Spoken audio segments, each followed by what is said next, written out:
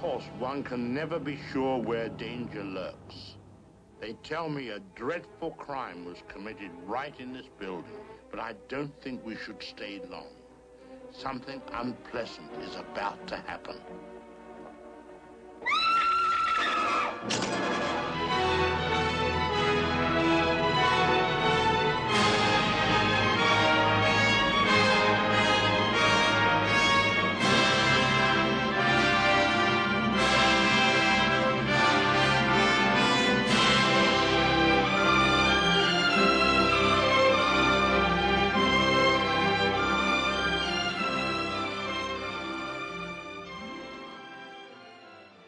Good evening. Welcome to the Shamley Silhouette, yet another analysis of the master of suspense, Alfred Hitchcock. I am your host, Zach Eastman. We are rolling along merrily, but unlike the recent Richard Linklater news, our merry rolling won't conclude after 20 years of filmmaking, production. He takes a lot of commitment into his films, guys. Watch Boyhood. If our take on Hitchcock lasts that long, by the way, then we've truly gone mad. But as Norman Bates says, we all go a little mad sometimes, so I guess you never truly know how far a thing can go. Before we begin, I would like to thank our previous guest, Corinne Westerman, who I had the privilege with chatting about The Lady Vanishes. It was a very nice time talking about the early British Gameau period, and it's something we need to work hard at doing more of on the show here. Hopefully we can talk stuff like The Man Who Knew Too Much and The 39 Steps, those earlier films that brought us to the attention of Hitchcock in the first place. And of course, a million thanks to Brad Haig for his hard work uploading our show onto the Real Nerds feed and for putting up with my Hitchcock insanity. Incidentally, as of this recording, Brad has just seen his first Hitchcock film this week, which was none other than North by Northwest. And he said it was a fine picture. Just fine.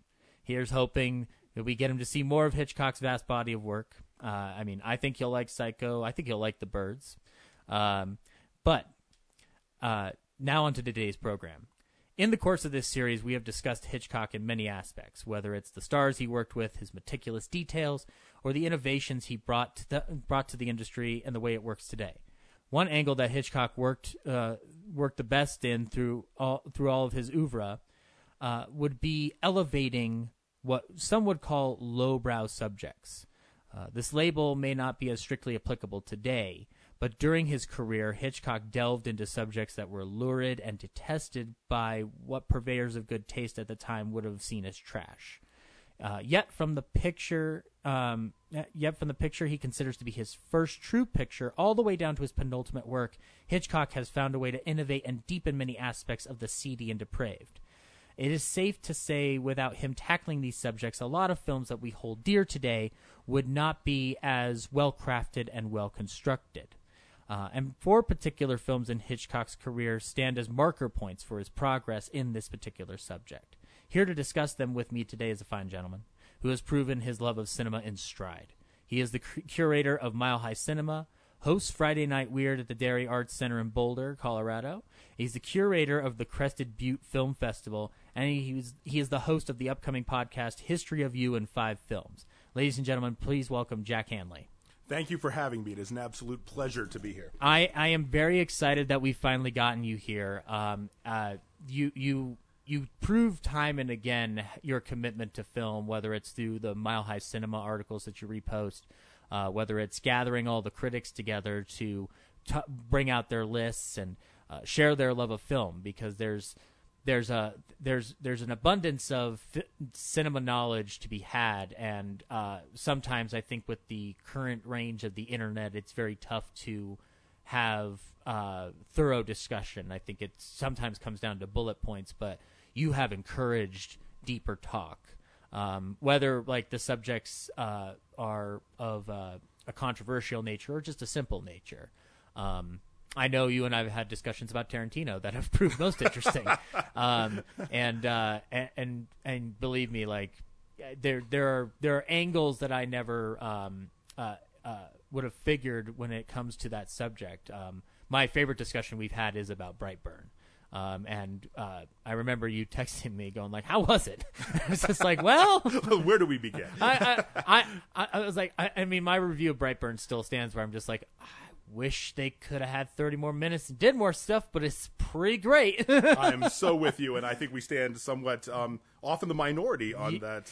Yeah, I think it's hard for people to look at it for what it is, because it's a quick moving picture that, like, definitely it's trying to tackle a lot, and it's also a film that I think is very hard to pitch in a studio room and, you know, then say, okay, let's go and make this. Oh, well, it needs to be efficient enough to, you know, be a programmer more than anything else. But certainly, but despite its efficiency, dealt with themes and motifs that exactly far exceeded what it should have been for a film of that caliber. So I stand by as a fan. Exactly. No, it's one of those films that definitely has it has more depth than it should, which not unlike the subjects we're going to talk about today. You know, like, it's very interesting how far we've come, where you can take subjects such as these, or even subjects that you're not even, like, strictly paying attention to in the immediacy of the pitch of the story, and yet we're grasping, and it's a good grasp. It's not grasping at straws. It's like a good firm grip on the subject. So we connected through Mile High Cinema, and, you know, we've known each other prior to that.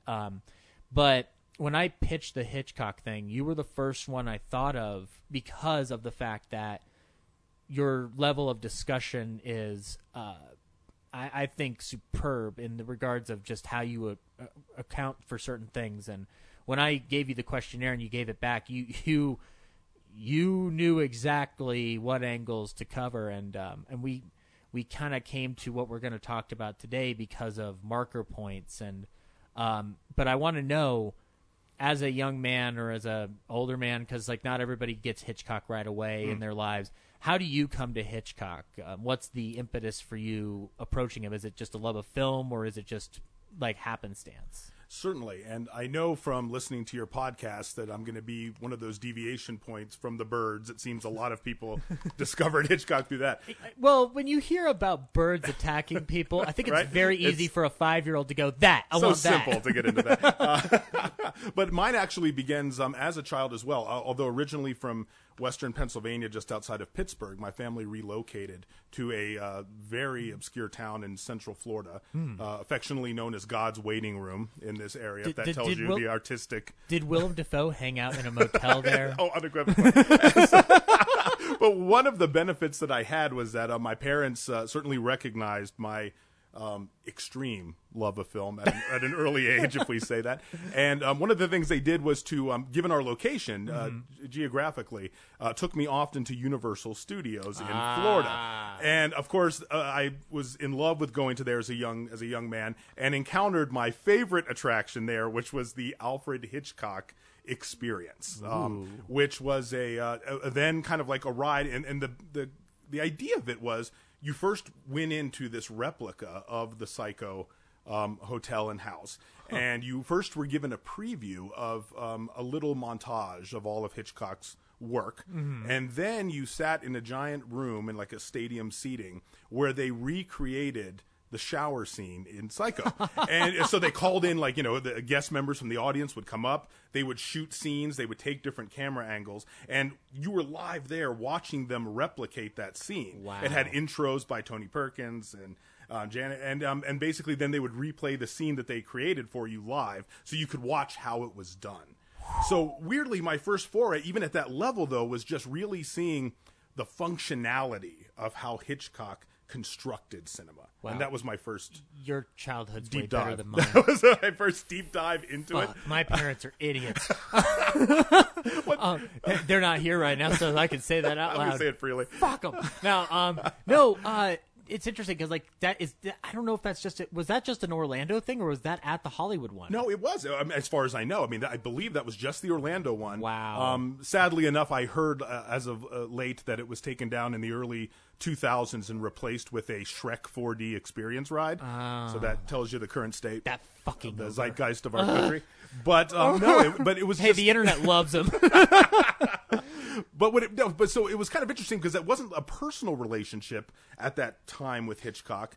So I have another film that was foundational for that. But it really just introduced me to him as a craftsman and how it was put together, which is so foundational for his work. That's amazing. That's like it's similar to how I got introduced to Casablanca, was not from the film itself, but from the behind-the-scenes thing that happened before the movie played. And I learned every bit of secrets and knew the ending of the movie before I watched the movie. I was 10, though. I was still surprised. But, like, so then you see the craftsmanship that goes into his films, from camera angles, the way things are directed and edited. So what's the foundational Hitchcock film for you, then? You know, my Hitchcockian baptism, if you will, I think for me really is with the film Rope, which I know we'll be discussing a bit later today. I wound up later on attending film classes at the University of Florida, from where I did my undergraduate work. And I was first introduced actually to Rear Window, I think, first. And again, I kind of viewed it more of a lesson plan in the construction of film. Hitchcock's beautiful and meticulous formalism and how he, crafted the craft of Hitchcock. I mean, it's also an amazingly crafted story, because how on earth do you do a movie where James Stewart doesn't want to marry Grace Kelly? I mean, it's a stretch. It's the running theme of this show, beyond Jimmy Stewart impressions, is trying to figure out how you make that work. Exactly. So, that was where I was first introduced to some of the films. But then I remember one night, and we kind of had like a student film society there on campus. Right on. And hanging out with a group of friends, I first saw Rope for the first time. And that is my first personal experience with a Hitchcock film. Which is interesting, because it's one of the most raw experiences you get from his storytelling acumen. Absolutely. A deviation from his body of work on one level. But to me, I read it as a horror film in the highest sense, and I still hold that it is a horror film. And I just remember being completely mesmerized by the charismatic nature of the leads, how they could hold the room discussing the murder and, more importantly, the rationalization of evil, done in such a casuality of privilege and wealth. And that rationalization of evil in that sense I found far more frightening than a typical horror trope, right? Which is a theme that exists to this day. If you haven't seen Ready or Not yet, that whole thread is taken to the nth degree in that film. It's interesting, because we did an episode not too long ago on Rope with Henry Jarvis from Real Nerds, and he's a younger man, and we took a little bit more of a comedic approach while addressing the whole how does the experiment work from a visual and technical standpoint. So it'll be interesting to talk about Rope from a more thematical place because of the tie into our discussion. Yeah, I found it fascinating, and it was also a time where I was mesmerized by John Dahl's performance. I mean, the way he held the screen, again, the charismatic nature. I think it is an absolute narrative, a spine toward later films like how they would work, like American Psycho, with how we deal with how the sheer force of a charismatic nature can induce evil in other people, and how we rationalize it. To me, it was a fundamental. It was an HBO film much later on that was called Conspiracy. It had Kenneth Branagh in it, and basically was just a retelling of the 1942 Wannsee Conference, in which all of these leaders of the Nazi Party essentially gathered to casually, over Wagner and Frogras, discuss the annihilation of over 10 million people and its rationalization. And so I became very fascinated by this idea of how we try to rationalize that in terms of being a superior, polite, elevated, intellectual culture that can then wipe away so much evil under the rug in that context. Which is a subject that, it's incredibly prevalent today because of like terrible things that are going on. And when I watch a film like Rope, and we'll get more into it later, but when I watch a film like that, it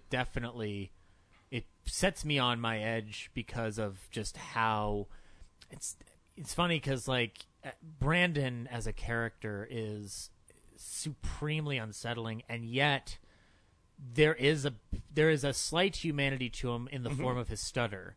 And I think it's important when you watch it that even he's not even sure of what he's doing. And John Dahl's really good at giving you that sense of, a guy who's gone through something that he wanted to do but has immediate doubt about not doubt about what he did and why he did it, but just like it's the anxiety of just like like it's not perfect enough. Sure. Like that, and that's scariest of all, is because that's his humanity's coming out in the worst way. Absolutely. But we will talk about that as we go further. And I think that by the time we come to the end of it, we will definitely have a better grasp on how Hitchcock handles situations like this. So the topic at hand is ultimately the elevation of a lowbrow genre. And I say lowbrow not in a dismissive way, but contextually, from a historical point of view, if you look at the early eras of cinema, while steeped in lurid nature, people almost immediately tried from outside forces to prevent these subjects from having any form of elevated art. You can immediately point to a Legion of Decency or the Hays Code, or which again, it's a stupid thing to make the Postmaster General head of censoring films. It doesn't make any fucking sense. God damn it, history. But also the fact that films of that earlier era, the ones that people seemed to to gravitate toward were the lurid, and it was seen as a public menace to a degree. Now, we are talking about within the beginning of this subject how it deals with Britain, and arguably Britain and the British culture, for that matter, even to this day, has more of a macabre sense. There's a little bit more of a droll and flat attitude when it comes to death. Not in the sense of it's not acknowledged, but it's just it's more accepted and handled in a different way than we deal with in America.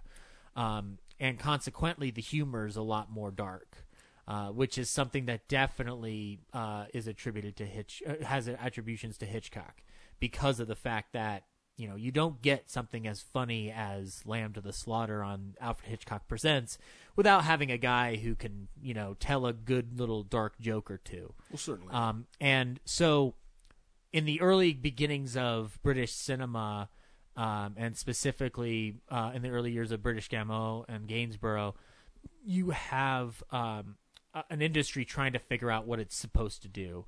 And unlike film in America, where, yes, cinema starts inherently in France and with the Lumiere brothers, and then works in throughout there and their original Gameau, which, hey, go watch Be Natural, the documentary, guys. That movie's amazing, and it'll teach you a lot. But British cinema is kind of at a loss. It doesn't know how to stick its foot in something. You have other countries like America making their marker on westerns and comedies. You have German expressionism coming out of another end. You have a little bit more of a ethereal presence coming out of like Sweden and Norway. But Britain has no firm footing. They really don't know what they want in terms of their identity. If you look at the first film that Hitchcock directed, because we can't look at the second one, please find The Mountain Eagle, guys. I know it's in a basement somewhere. The first one, The Pleasure Garden, is very much a melodrama. It is not by any means a true Hitchcock film. But it shows the technical efficiency and the craftsmanship. And Hitchcock, prior to being able to direct that, worked as a title designer for famous Lasky players, and he moves over to Gainsborough and British Gameau, where he also starts working with his future wife Elma Revel, and does a lot of art direction, set design, and does assistant directing.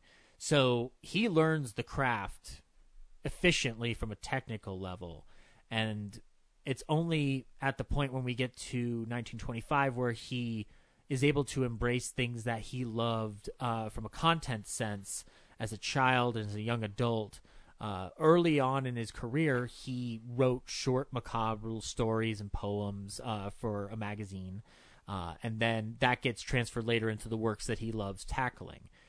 The first film within that oeuvre that he considers his first true picture is The Lodger, A Story of the London Fog.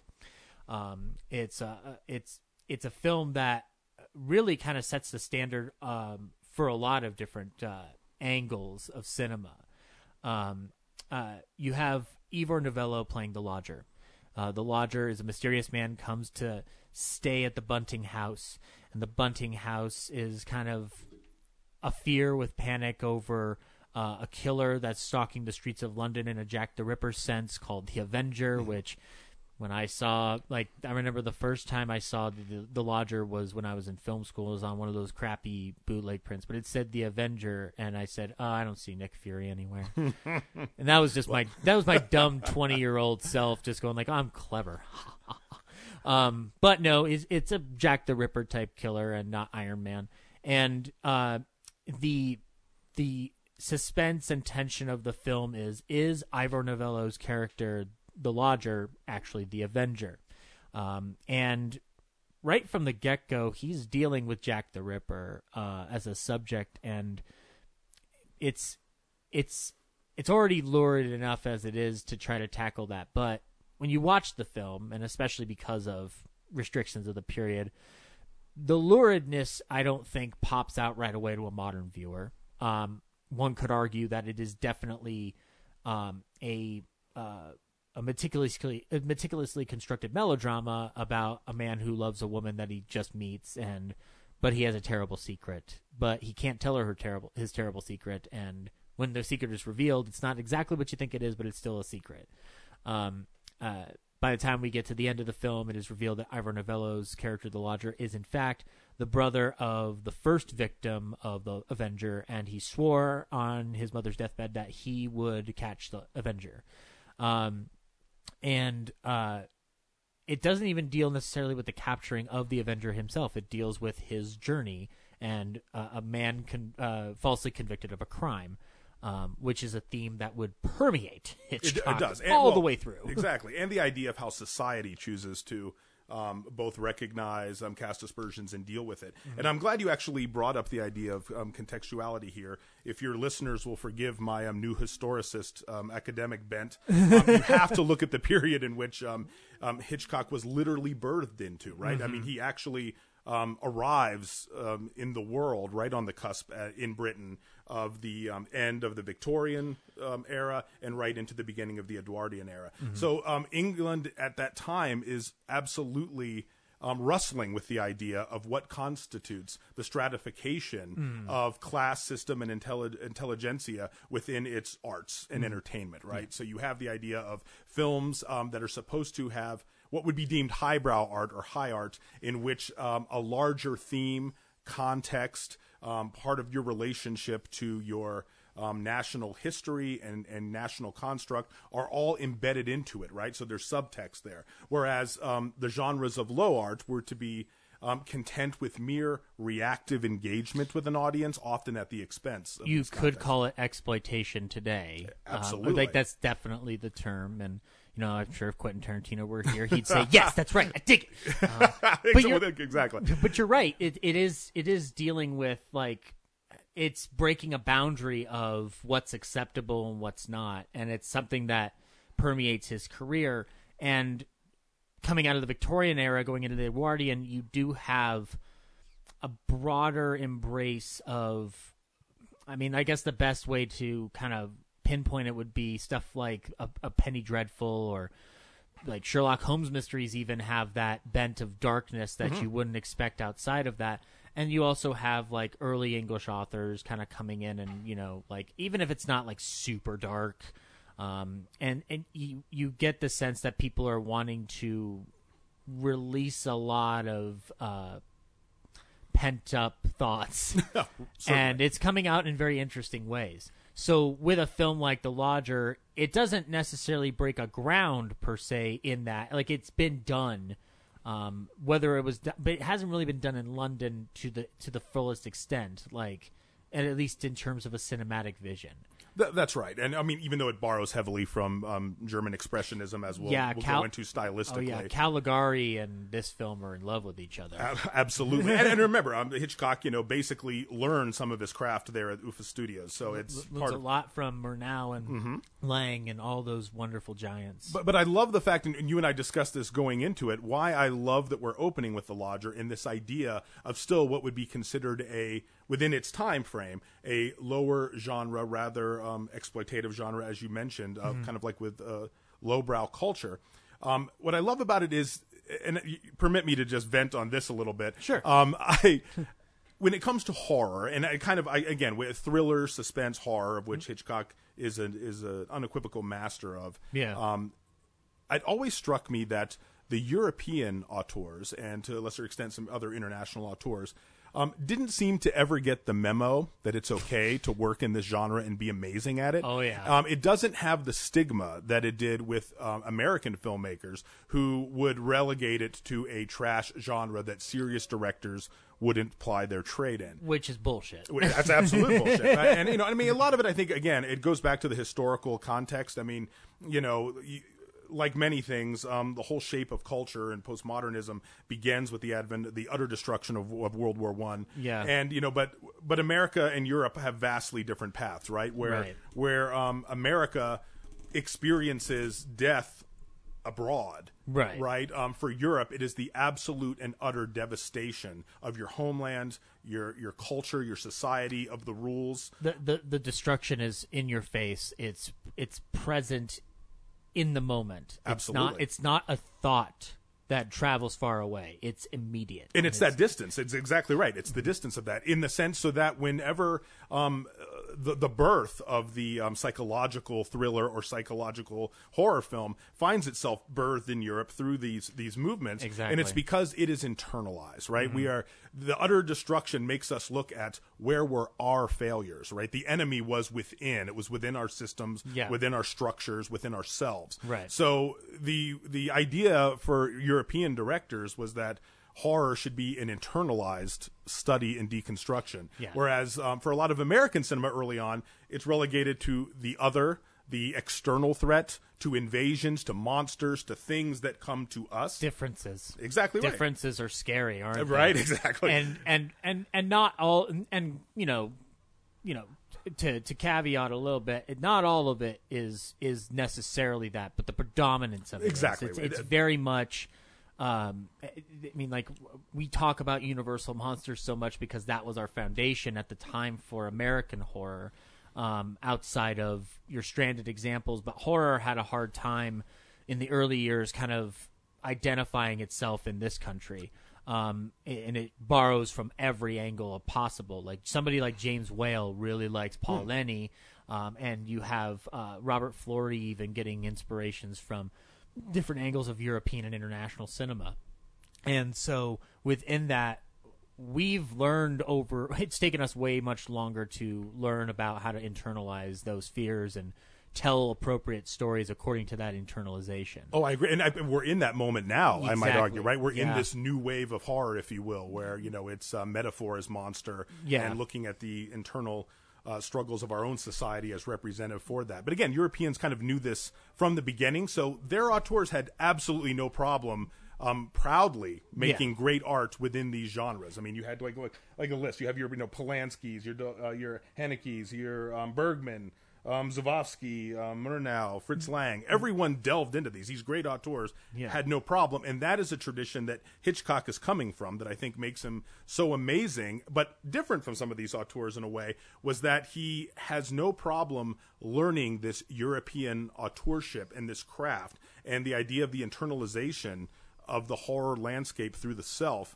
which he employs brilliantly in his films, but at the same time remained a populist at heart.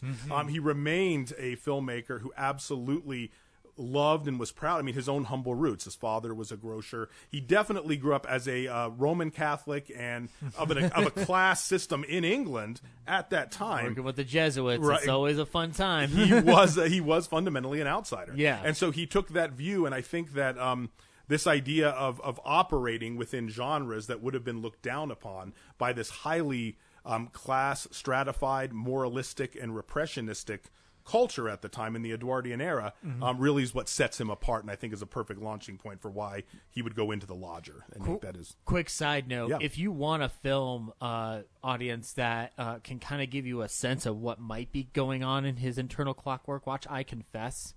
That's a film that, despite the actor not listening to Hitchcock and doing the method thing, which hey, everybody has their own thing, but that those themes are directly tied into that because of how it deals with a priest who hears a confession, and but anyway, to get back to The Lodger, what's interesting about what you're saying and how he is grasping at these European roots, The Lodger is steeped in expressionist cinema. Absolutely. The shadows are harsh, they're angular.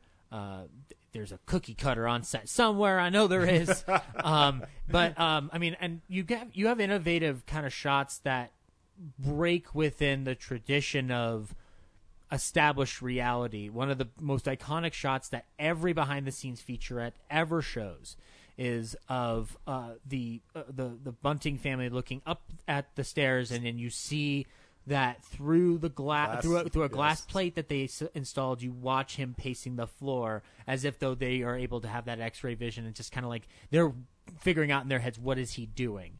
But some of the most interesting aspects of The Lodger come from how it's immediately addressing a serial killer or a crazed killer type of atmosphere and motif, but not really. You see one or two of the killings, but you don't interact with the killer. We don't put a face to him. We know Ivor Novello as The Lodger, and our suspicions plant the face of a killer on him until the end. But we don't deal with the actual killer. We don't really deal with the psychology right away because at the time it's not necessarily there.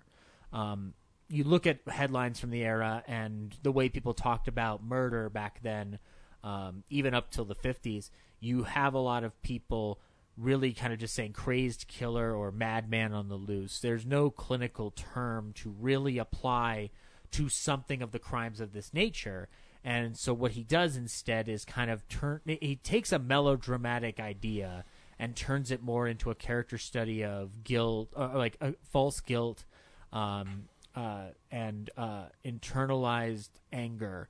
And Ivor Novello is really good in the film because he's, it's silent acting, but he's filled with frustration. He's filled with anxiety. The scenes with the paintings on the wall and asking him to be removed. It's one of those like small ticks that he brings to a character that, while not the killer, has killer tendencies, and that's what throws us off the track. Oh, absolutely. And an element that I really love about it is, I think, and why this would be considered. Sorry, I smacked the mic. Oh, yeah, you're fine. Let me just read it out. It's been a bad boy. Why I think this film is so foundational, why it's a perfect launching point of the four films that we kind of brought to the table here, is because of that connective tissue. Mm-hmm. He's fascinated. Hitchcock has spent a career being fascinated not only by high crime, by how do I want to say here, the deviation of societal norms and our inner turmoil, our certain inner selves. Peculiarities. Exactly right, as he did that. Yeah. But not only has he been fascinated by that, but I think he's far more interested in how society views these things, right? In other words, how it affects the zeitgeist of the constructed narrative of a particular society and culture. And particularly the mob mentality. There's Precisely. a lot of mob mentality. Not necessarily throughout each of the films, but there's a societal opinion that permeates throughout each of the films we're discussing, and the Lodger is very much the most externalized of that. Absolutely, and it's first foray into that, right? It's not only, we all know of Hitchcock's basic fear and anxiety toward authority figures, but in a way, this also represents and harkens back to that idea of utter destruction post-war in Europe, of just the also failure of authoritative institutions to protect or to catch or to serve or to dole out justice. Hitchcock is also just absolutely fascinated that we allow society in so many ways to have to try to be the arbiter of how we confine our villains and demons and tormentors. Yeah, to dictate it, and it's an issue we still deal with today. With, like, not to say that the internet is like a completely negative monster, but it has become that arbiter in a way that, let's say, the local town hall meeting might have been back about 50 years ago. And he handles society's role in this, particularly in The Lodger, I think, from a very populist, broad point of view. As we've said, and I'm glad you pointed it out, Hitchcock is a populist at the end of the day, but it doesn't deter him from knowing how to do it correctly. He's definitely he's always said, I like to play the audience like a fiddle. and that's ultimately his, attraction to the art and the craft of cinema, is that he likes to see the reaction. And so he knows what the audience wants. And I think with the Lodger, and particularly in the climax where Ivor Novello is being hunted down, it's a very there's a lot of tie-in visually to a film that comes out not too long, not within the same time frame, which is the Phantom of the Opera, Lon Chaney's Phantom of the Opera, directed by Rupert Julian, who the mob mentality in that climax is very similar from a visual standpoint, but they're not. They're not influenced by each other, but it's just as if though they have the right idea about how to approach that, mob mentality. And with The Lodger, I think it's interesting how they're so quick to latch on to the scraps of information they get. And it's very relevant today. And also we have a situation of trying to process a crime so horrible. In the case of The Lodger, it's not the details are broad. They're not specific. They're not meticulous. And as we've said before, they're not clinical. And I feel like at the end of the day, you're basically trying to summarize an experience like the Jack the Ripper case in a way that the common man can understand, and that's what he does. But he approaches it from an intelligent point of view. He doesn't try to go above anybody's head. Oh, absolutely. I mean, this is an event that was, foundational to the cultural zeitgeist of England at the time. It was only some 36 years removed from the last confirmed crime that this film comes out, right? So, yes, he plays with this idea wonderfully of how society's memory, its constructed memory, affects how such things are viewed, and our cultural response to these types of crimes, and ultimately terror that becomes a theme in the film. Right. What I love, one quote from Hitch on this is where he mentions about The Lodger that this was the first film in which he truly was allowed and asserted his style at the time. And so you're also starting to see the introductions of these themes that will be in many of the films, basically most of the films of his career. It's the introduction of the wronged man, as you said, right, of an innocent person who society still has not deemed through transference of guilt to be restituted. You also deal with the first time with the infusion of fetishism and with sexual violence alongside of sexual gratification, a theme that we'll be dealing with quite a bit, speaking here. And I mean, with The Lodger, because of the era it's in, it's not as overt. But if you are watching the film and gathering it from the information you get, you understand what's going on. Absolutely. It's not there immediately. It's a silent film. You got to pay attention to it. Sorry, guys. I know it's very hard to watch black and white things that don't talk, but well, not only being a populist, I will also assert that at heart, Hitchcock always wanted to be a silent filmmaker. Oh yeah. Well, we've talked about pure cinema on this podcast more than I can ever thought I would, and this is his purest film in that regard because of what he accomplishes with it. It's interesting though, because in the article for Rope that I wrote, I talked a tiny bit about Hitchcock doing color for the first time, but really, the truth is, this is his first diving into the world of color because of the way the film was tinted. Exactly. If you this is not my idea, but if you watch the Criterion version of The Lodger, which is a beautiful piece of work from a Criterion end, there is a visual essay where the narrator points out how Hitchcock communicates the feeling you're supposed to have through the way the film is tinted. And that's why the restoration of that proper tinting was important and needed to be done and brought to life by Criterion, like released by Criterion. It wasn't like I think the BFI was the one who did the restoration, but because the tint inside the Bunting house is very warm, it's orange, or like kind of like a amberish kind of color. I'm just gonna call it orange. Outside during transition into night. Yeah, exactly. Then you have a blue tint, like a harsh blue tint.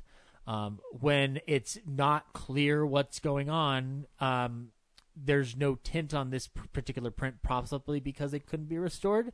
But I'd like to think it's more intentional because it's just straight up black and white. So it's a little bit more ambiguous based on the feel that we've been getting prior. So he's already experimenting with color, even though it's not a firm grasp in terms of like Technicolor, but he's also not the kind of filmmaker who's going to go and do the hand painted cells in a Méliès style. No, of course. Yeah. Of course. But regardless, he makes this film. This film, it's funny, he makes this just after The Mountain Eagle, but both have a hard time getting released because of the distributor in particular didn't think it was worth anything, but then it got kind of spread around and got to the critics, and eventually it blows him up, and Hitchcock becomes the first true voice of British cinema. This is where Britain finds its identity for filmmaking. It's not its strict identity, but it is the beginnings of how we can then blossom forward in the British film industry. You're absolutely right. I mean, the studio hated it essentially at the beginning. They brought in the famed and noted critic Montague basically to come in and say, try to fix this, try to salvage it. And ironically enough, though, when he worked with Hitchcock, he basically loved what had already been done and only gave him some advice on some title cards and on some color tinting, as we just talked about. Exactly. So, as Hitchcock has said himself in various interviews, it was startling because this was a film he thought was going to end his career, and with a span of a few months, suddenly it is being hailed as the best film Britain has made. Yeah, exactly. And then he's able from there to have, if you look at the history of it, it's not exactly carte blanche, but he is wanted. His touch is wanted all across the gamut. Right away, though, even after The Lodger, he still kind of falls into different realms of early silent cinema that are a little particularly like of the era, like Downhill and Juno and the Paycock and a lot of other like silent films that he does. The Manx Man is one in particular where they're not necessarily dealing with these lurid subjects. Like there's a human drama there, but it's very much they're stories of their time. They still work, but we consider them melodramatic or Star Wars prequels. You know, like they're just kind of they're fine.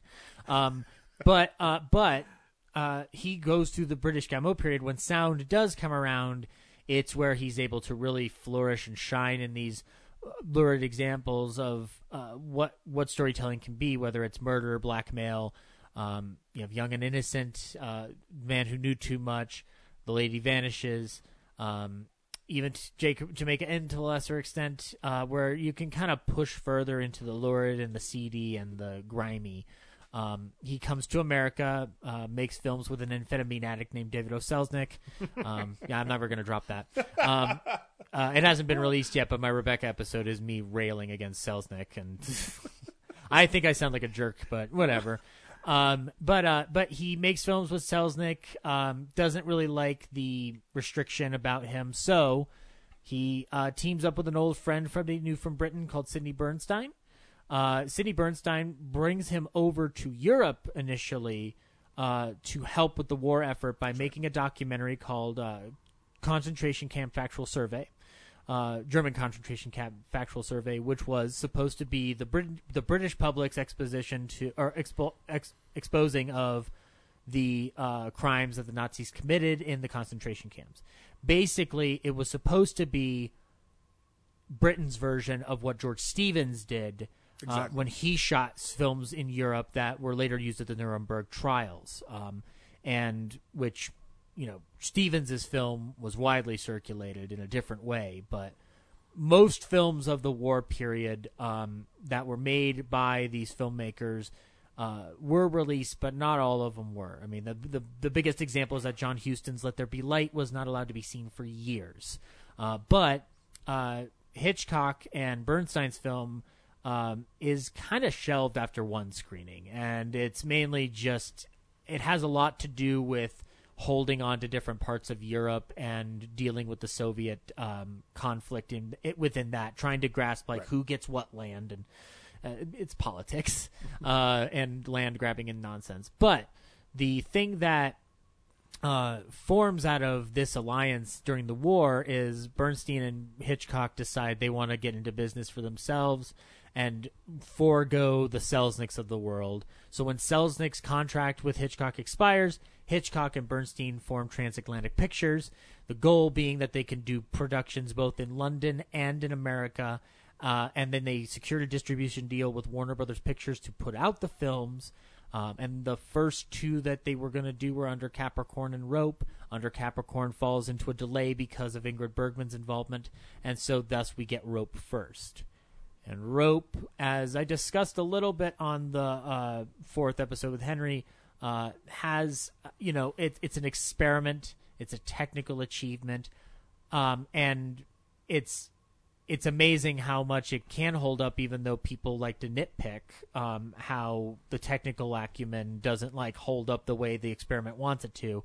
I argue that it does. You just have to meet it on its level. I argue the same. And in a way, too, I think that what also was great about the four films we settled on, they also sometimes often are the most dismissed of Hitchcock's films simply because they don't seem to match the Hitchcock stylism that people were comfortable with. In a way, I'm much more interested and in love with the Hitchcock films that almost don't seem like a Hitchcock film. Yeah, I agree.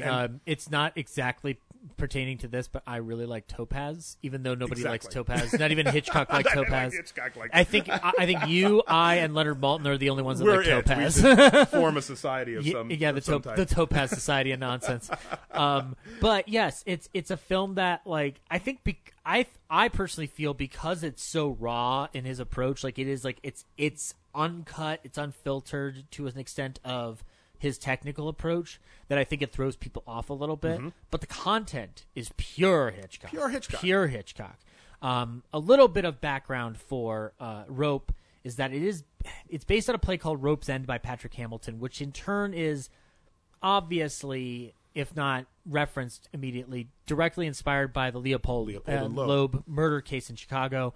Basically, two privileged children kill their classmate because they want to prove that they're superior.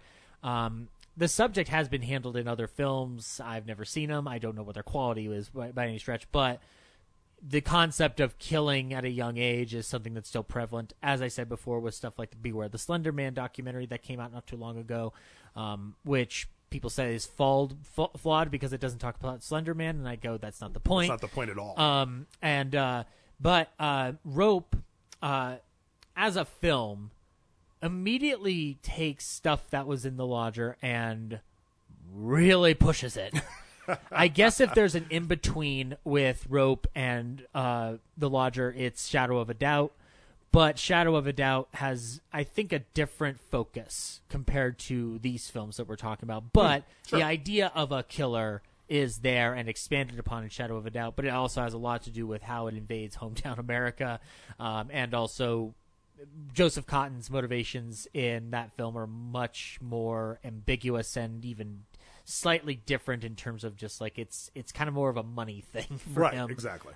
Even though he's clearly crazy. You have to be to work with Orson Welles, I guess. In the best way. That's a kind joke. I love Orson Welles. He'll be the next subject soon. But Rope is pushing boundaries on how we discuss killers killing, the way murder is talked about and philosophized about. The basic story of Rope, to reiterate for audiences, is two young men kill their classmates, stick them in a trunk, and hold a party with the young man's family and presence amongst other people in order to commit the perfect crime and get away with it, to prove their Nietzschean superiority. Exactly right. It's Nietzschean philosophy just expounded upon, and the idea of also the absolutism of the idea that superiority and wealth determine how we can purge society. Which is scary and haunts my nightmares Prescient every and day. scary as hell. Oh yeah, it's an eternally relevant subject. Like, my co-hosts, I think, got a little annoyed when I was pounding that point on the Ready or Not review, but I was just like, no, this is why it's a horror movie. It's why it's not just a thriller mystery like Clue. Like, No, exactly. But so approaching it the way he does, though, and I think people get distracted by the technical acumen of the film sometimes, so it's hard to really dig into this. They kind of just say, well, that story's great, but let's talk about the tech. No, let's talk about the story. Because Rope is two young men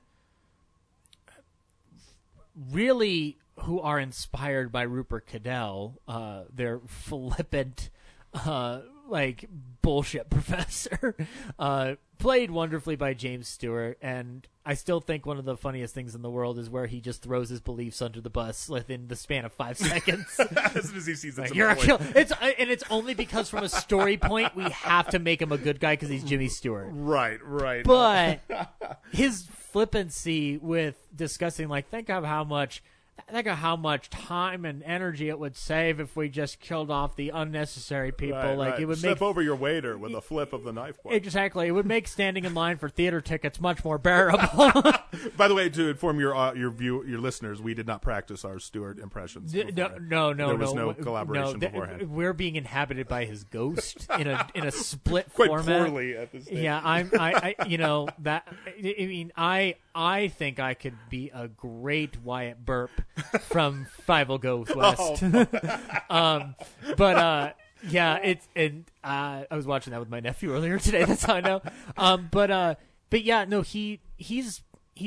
He's going a step further, but he's not clinically diagnosing anything. Primarily because this is more dealing with a philosophy and of the privileged, and so it's hard, especially at that time, to pinpoint a clinical term. So instead it comes from a more political angle. It does. And one thing that I really love about this film is that even though, again, as you pointed out, your source material here is 1929, and even though the Nietzschean aspect of the philosophy that's being scrutinized was present both with the original killers, it was there with the play. This film takes place post-World War II, of course. Yeah. And I love they have that searing moment where they actually reference Adolf Hitler and his employment of these same philosophies to bring it into its time frame politically. It's interesting how they go, Hitler was a moron compared to us. Savage, just a savage, brainless savage. Yeah. But another thing that I love about this that carries over from The Lodger, and so one of my favorite little small points of The Lodger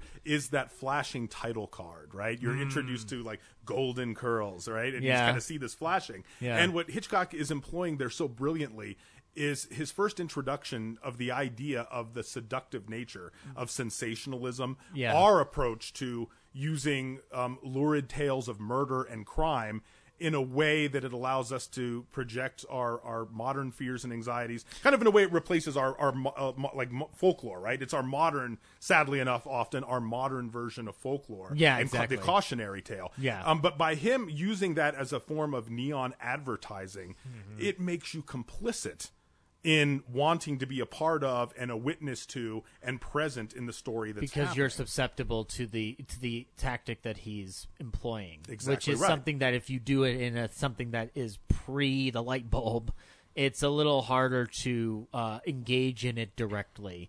So therefore, you have a specific point of view on it. And he does this also in Rope. In Rope, absolutely. Because Rope is a series of wonderful lighting cues happening, especially near the end. Like, and I don't say that as a joke. Like, it is. Like, from the technical acumen, real quick. Like, that lighting grid is incredible, and it sets the standard for stuff you see in the Rear Window down the line. But he uses that neon to full effect to signal different emotional cues, especially from Rupert. But also the very end of the film where it's steeped in silence. Absolutely. Well, and again, he makes you complicit within this film. We are there from the present of the initial murder. We are watching the dinner party, and only the two killers and we, the audience, are aware of what's inside that trunk at the time, right? Which is the ticking time bomb theory or the bomb under the table. which is at first employed in Sabotage, where Hitchcock said, "Oh, I fucked it up, didn't I? I killed that. I killed that kid. The little boy. Why did I do that? Alma, was I drunk that night when I wrote that? No, you wrote it. Oh, well, we're all fucked. Who killed Cock Robin?" But yeah, no, he does. He uses that bomb on the table, and one of the best shots in Rope, in my opinion, is when it just moves to the chest, and the maid is gathering the stuff off the chest after the buffet's done, and he holds on that thing super long. Absolutely. Draws Right? it out. And thus the silence of our own complicity there just mirrors perfectly his political statement that he's trying to employ there post-World War II, right? Not only for Germany, but from an extension of humanity.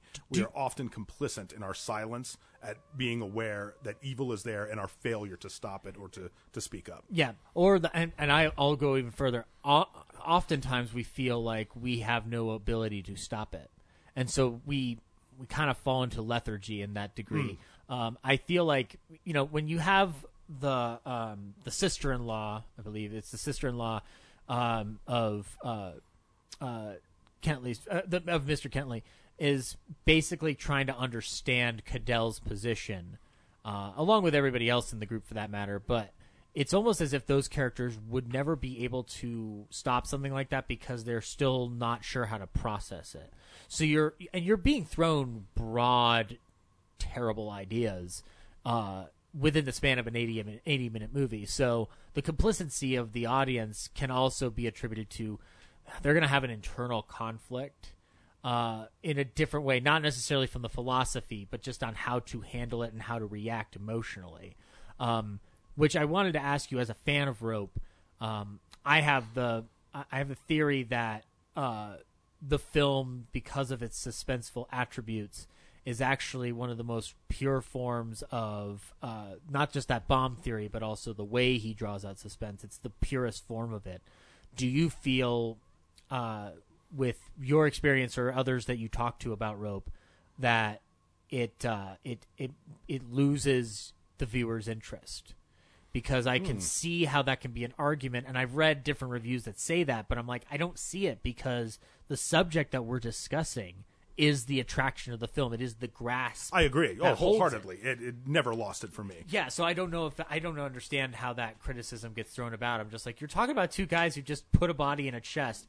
Even if we already know that they did it and that's our suspension point, I want to know when the bomb's going to explode, or emotionally at the very least. Exactly right. People literally eating off the corpse in Exactly. this extreme perversion of the Catholic ritualism. He's pushing your buttons. Right, exactly. Yeah. The transference of guilt onto the entire dinner party. My God. But no, absolutely. Yeah, I agree with you wholeheartedly. I think that it is, for me, it proved to be the most suspenseful of most of Hitchcock's work for me, in holding me to the end and the ultimate catharsis of the film. Exactly. And so, and by the end, you do have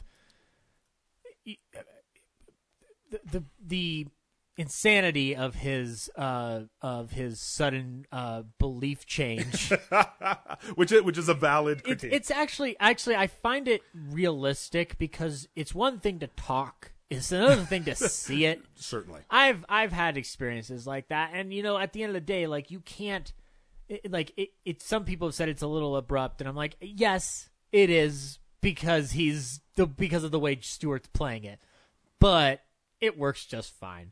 And by the end of it, you are kind of left with the next possible iteration of Hitchcock's understanding of how killers like this work, where it's very reactionary. I would say it's not even from the societal sense per se. It's also a personal, like, before Cadell says it's not what I'm going to do, it's what society's going to do. He's working it out. And actually, like, you don't even see the beliefs being thrown away immediately. You see him build up to a true moral standard by the end of the film because of what he's experienced. It's shock, and it's pure shock that motivates it. But you see the evolution. And it's almost like you see Hitchcock understanding more and more how to interpret this. So it goes beyond a flippant statement, a political ideal, it has truly gone beyond things that are incomprehension. So the film kind of leaves you with, okay, well, what other thing could it be? And it does become mental by the time we get to the next film. In between Rope and our next film, you have further examinations of how far this goes. Strangers on a Train, I think, is one of the Probably brightest the next examples. logical, yeah. And it's the beginning of the Hitchcock golden period where you have a lot of things going on in it. But I think Rope, ultimately, its beauty as a subject is that it asks us to confront our own interpretation of how we feel towards others, but not directly. Like, you have to get there. I think that because you hear a philosophy like that and you go, that's nonsense.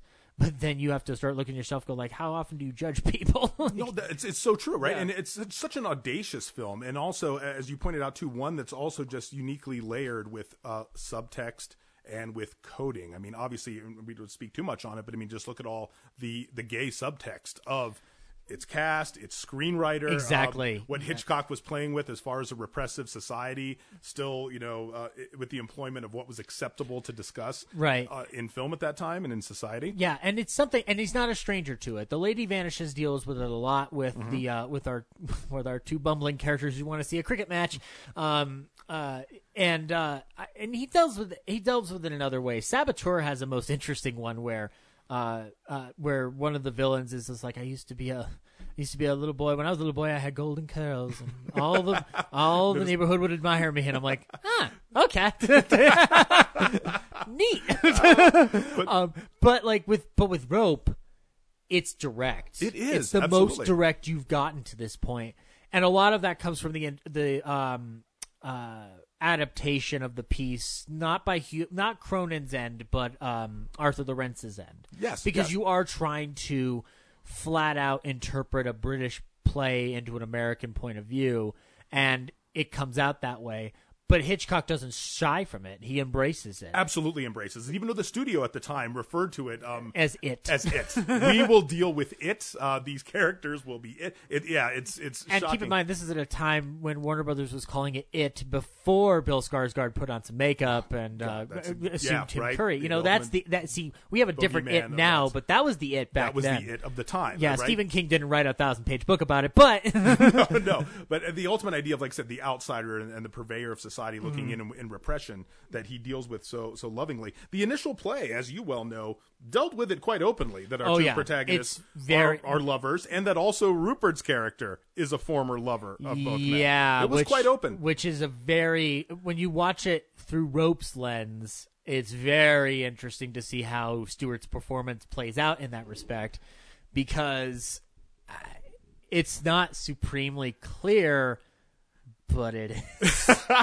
It's strange. One brilliant little story I heard was, and it was from Lawrence's his private secretary at the time, who said, "Well, all the actors on board knew they were playing gay characters. What was going on. Hitchcock knew these were gay characters. We knew they were gay characters. Only Jimmy Stewart didn't realize that he was gay within the film." Wait, what?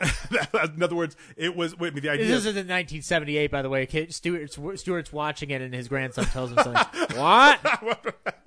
The fuck you talking about, little boy? Exactly right. So, I mean, but I just love that opening sequence, to do one final touch on that, of just how, and this is what I mean by the audaciousness, the playfulness. There's a release in that scene. Yes, I mean, you're coming in from this God shot. The drapes are closed. You hear a man cry out. You slowly go into the room, and the two men are quivering still after the act. Which, right? by the way, David's body being that limp is one of the creepiest things Hitchcock's ever done in his career. It's just because of the way he's sitting on it. Exactly. And like what Truffaut brought out from Hitchcock in their famous series of interviews was this idea and fascination, preoccupation, you might say, Hitchcock had with the idea of how close the tremble of violence and fear is to the tremble of ecstasy. Mm-hmm. And he just throws it right in your face with those two characters, right? They start panting in exhaustion after what they've done. I need a drink. They don't turn on the light yet and light up I mean, it's just marvelous. Yeah. And what Hitchcock does that so brazenly, and I would even argue lovingly with it, I thought was marvelous. It's a great. And it and like I say, we get further sense of things he wants to elaborate on, but at the time he's dealing with knowledge that he has in immediate society, but also what his own intuition is. That's right. And in that in between period between now and like in the next film, he's learning more and more about it. I think a lot of how he learns to expand upon it does come from Rear Window, even though what he's dealing with in Rear Window is a big old MacGuffin, because Raymond Burr as the murderer is a huge MacGuffin compared to the actual story, which I'm not going to do the joke again, but it's the Grace Kelly thing. But that is an inherent like examination from afar. And by the time we get to 1959, going into 1960, we have a different understanding, but not by Hitchcock's doing. It comes from a little killing situation that happened in Plainfield, Wisconsin, with a little known character named Ed Gein, Yes. who With some mother issues. Yeah, killed some women, skinned them, made a suit, and inspired a generation of Buffalo Bills. You know, like it. But you know, it's a tragedy and it's a terrible thing that happened, and it inspires a macabre sense. It really breaks an illusion for this country, at the very least, if not abroad. I would imagine there's a broad kind of shock to the vulgarity of the crime, but here it breaks us a little bit, even though the details, as specific as they would get, don't come out immediately. But basic facts are heard. That's right. And the basic fact that we hear is a man dressed up like a woman had mother issues. Robert Bloch latches onto that, writes right. Psycho as more of a trashy affair with a very dark sense of humor. It's a good book. But it's decidedly not what the movie is. And Hitchcock gets it. He's really trying to deviate from the North by Northwests of it all. He makes a gamble with this story and pitches it to Paramount. Paramount says, "What the fuck are you talking about?" Which I've always said, to be fair, if I were Paramount, I'd be freaked out too, because up to that point, he'd only made 2 or 3 very successful films for them in their contract, and then everything else he did that was successful was at other studios between 1949 and 1959. That's right. And you want, as your last film with him, to be something successful. Instead, you get Psycho, which is successful, but Paramount doesn't benefit from it. They really don't at all. Yeah, And, because of that beautiful, beautiful deal. Oh my God, it's so true. But what also is kind of fascinating about this one is, out of all the 4 films that all in some way deal with a sensationalized viewpoint that society holds in the fascination with real crimes that permeated, yeah, this one follows the closest to the actual events. This one is also precarious enough that, I mean, Gein is actually excerpts from his trial, and the atrocities from the trial are there in 57. The novel comes out in 59. Yeah. I mean, this is right in the moment of the zeitgeist surrounding it's the most immediate reaction right. we get to a subject of this nature. And you know, we did 2 hours and 47 minutes on Psycho, so I'm not going to recount the plot again. I will tell you that it is an amazing. Is there a motion spoiler picture. in this film? Some dude in a dress kills the peoples and then has to go into the big room, and he says he's not going to kill a bug, and then a skull pops up in a cross montage. It's incredible. You should watch The Psychos. Tony Perkins, but. I don't know what that character was, by the way, but I love it. But we deal in Psycho immediately. We get to the clinical finally. We get to a clinical approach to these lurid dark tales. Prior to Psycho, in an immediacy of just like, how do you deal with the madman killer? It's trashy, but not in a bad way. It's just that it's perceived that way. You get a lot of drive-in features of this nature, or you get horror films from Universal that are definitely on the B side not in terms of the subject, but in terms of how they're made. It's really about how they're made ultimately. The innovation of Psycho is that, what if I took a film idea that is supremely drive-in material and I make it good? Or elevate it. And I don't like the term elevation of a genre because, again, we are talking about, you know, like a subject that is universal and important. But Hitchcock does, as he does with the first 2 films and as he does now, elevates something that is supremely trashy by the context of the period. So Psycho operates, though, as very much a crowd pleaser. He plays it just for its base reactive nature. Yeah, he his says audience. it's a comedy, which is correct. He says that in interviews, right. and it's not untrue. But it does decidedly step away from the intelligentsia of Rope and becomes much more of a, I don't want to say a potboiler, but it hooks you in. It is a horror movie. Like it has the fascination and the grasp and the attention of it, even though the most horrific horror film themed aspects don't appear until the very end. But the whole film is played out as such, even with the beginning with Marion Crane, because you are dealing with, human behavior, human compulsion, how society views a person, particularly women. We've had the discussion that Hitchcock's not always the best with women, but there are angles that you can see this from. And what's interesting is that her perception of herself from society's opinion in terms of her relationship with Sam is interesting and fascinating. And the first 40 minutes are dedicated to that notion. That and also the fact that she steals some money from a drunk Texan. And, you get different you get different angles of society's point of view. And our previous guest on the Psycho episode did point to her as the first of the 3 psychos in the film because of how she is, quote unquote, acting irrationally or taking a chance or a risk or a gamble.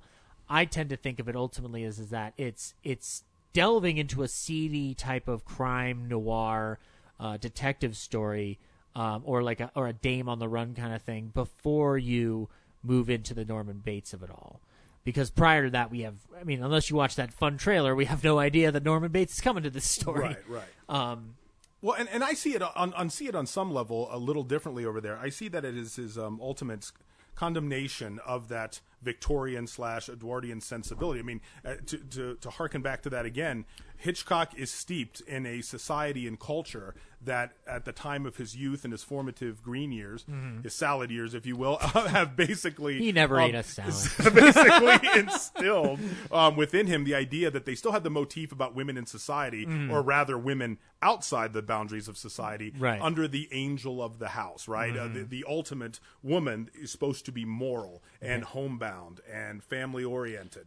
So much so that later on, Virginia Woolf once famously said, it's time in society we murder the angel in the house.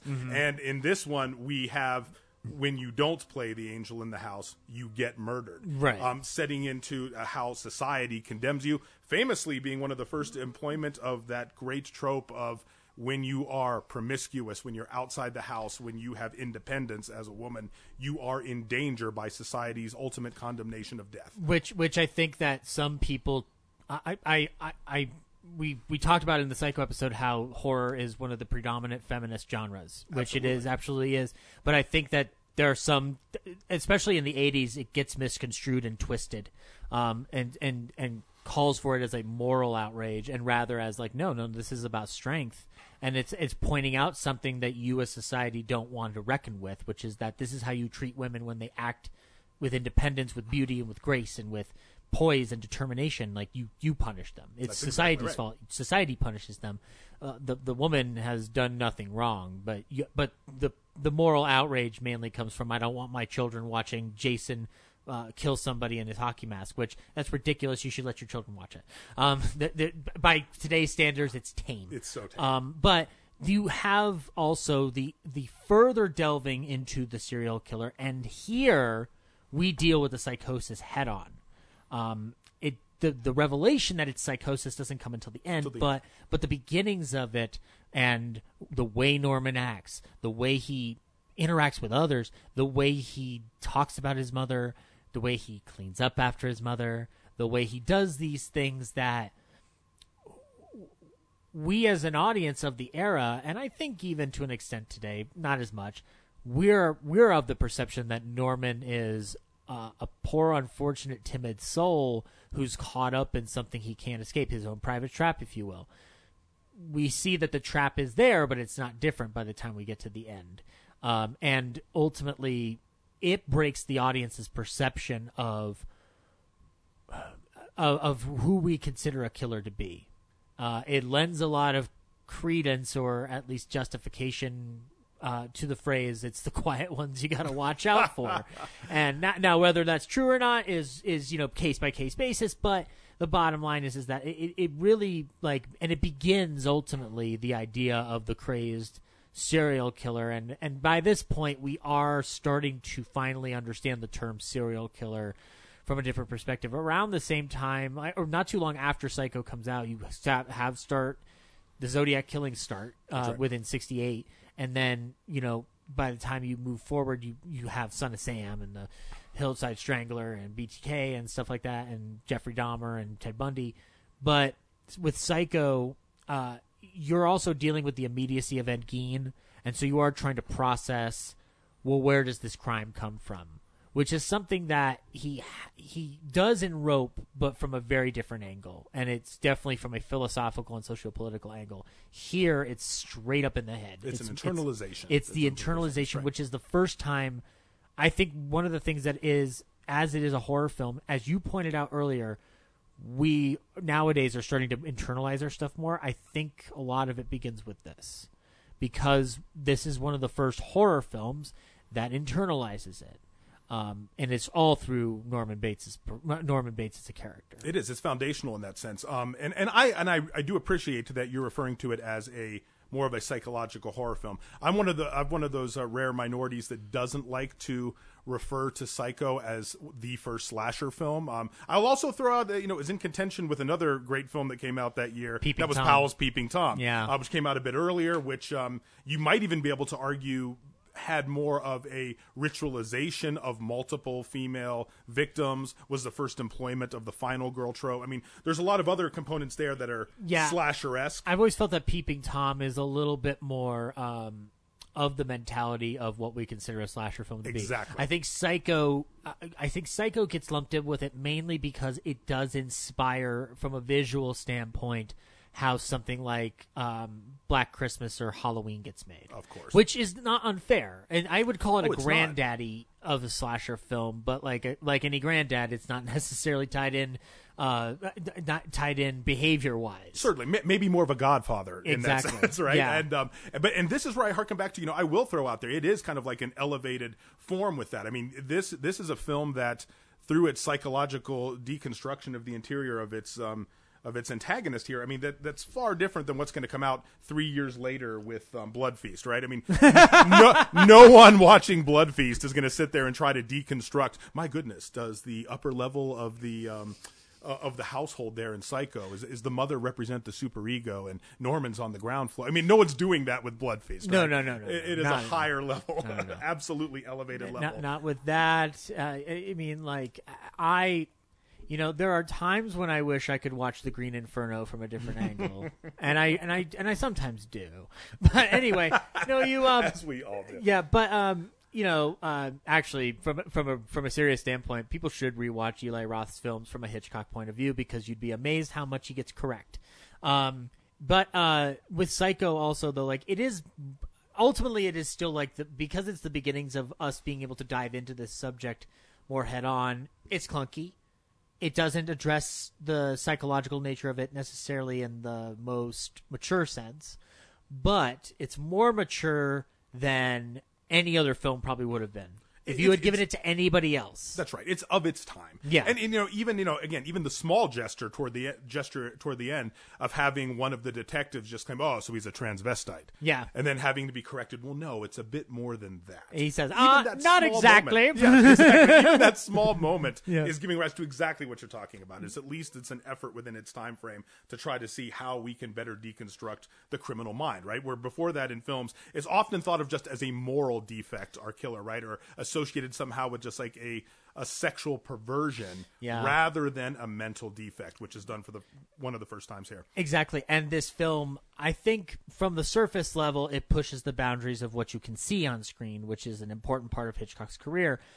From our angle, though, if we're talking about the slasher film or the horror film as we saw it through most of the 70s, 80s, and 90s, it does give us a place to start telling different stories, because now we have different information on the level of what will a studio put out, what will be put on a big screen, What will the public take? And then some people say it happens too abruptly. I think inch by inch on this. Like Texas Chainsaw Massacre does it, but Texas Chainsaw Massacre is not as violent as people remember it to be. It's nowhere near as violent. Dude, like you could put it in black and white and show it to a child and they wouldn't get scared. That's one. Well, it may be debatable. That's I don't know. one where I like to talk about. Everyone can clearly remember seeing a hook protruding, but you never see it. Yep. It's kind of like that throwback to the idea that everyone somehow remembers. What do you call it? That the ear was cut off in Reservoir Dogs when it wasn't. It was panned away. Which, by the way, the great Mockingjay Tarantino ripped off of Marnie, but we'll get into that some other time. That direct shot.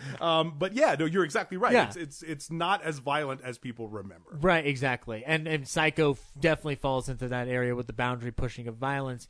And he does take something that he innovates something, but also he takes something that if it were in any other person's hands at that time, it may not have been approached with the kid gloves. A lot of what Psycho's success has to do with is that shower sequence, and that shower sequence is meticulously edited, not just by George Tomasini, but also Amo Revel. A lot of what we get, not just from this film, but from the beginning to the end, well, maybe at this point, because when we get into the last film, it's not so clear, but Amo Revel is very, very much a part of how this all works. One could argue that Psycho doesn't work without Amo Revel. She's the reason a lot of the films work, but I think Psycho is very much the case because Psycho has the potential to be a disaster, and it instead becomes a film that we talk about constantly to this day, and the IP is still valuable to people because of work that she does on it. Like she was Amo Revel was an editor at Gainsborough and British Gameau, and she edited frame by frame. She got deep into there. We can do it now thanks to technology. I can press my arrow buttons and it's all set. She had to do it frame by frame by frame on these Steinbeck, these editing machines that not Steinbeck, but these editing machines of the era that are just like you're looking at them with an eyeglass and all that stuff. It's amazing how much she accomplishes, and it's interesting that that shower sequence shows nothing, as we talked about with Texas Chainsaw Massacre. It shows nothing, but you think you saw something. You really think you saw something. Well, and that's another. You're always convinced, no matter how many times you watch it. Of course, and that's one of the beautiful moments there too. Can we talk also just about early influences? We made the nod already to the fact that they were both steeped in their time, kind of in the art of expressionism, European expressionism, German expressionism specifically. But also we forget from an editing component that they were studying the films of the Soviet era. This was foundational to them. And so then you have this departure from Rope where we experiment with the long take and we go to a film where our centerpiece is going to be this beautiful homage to Soviet montage. Eisenstein is all over this, especially the shower scene.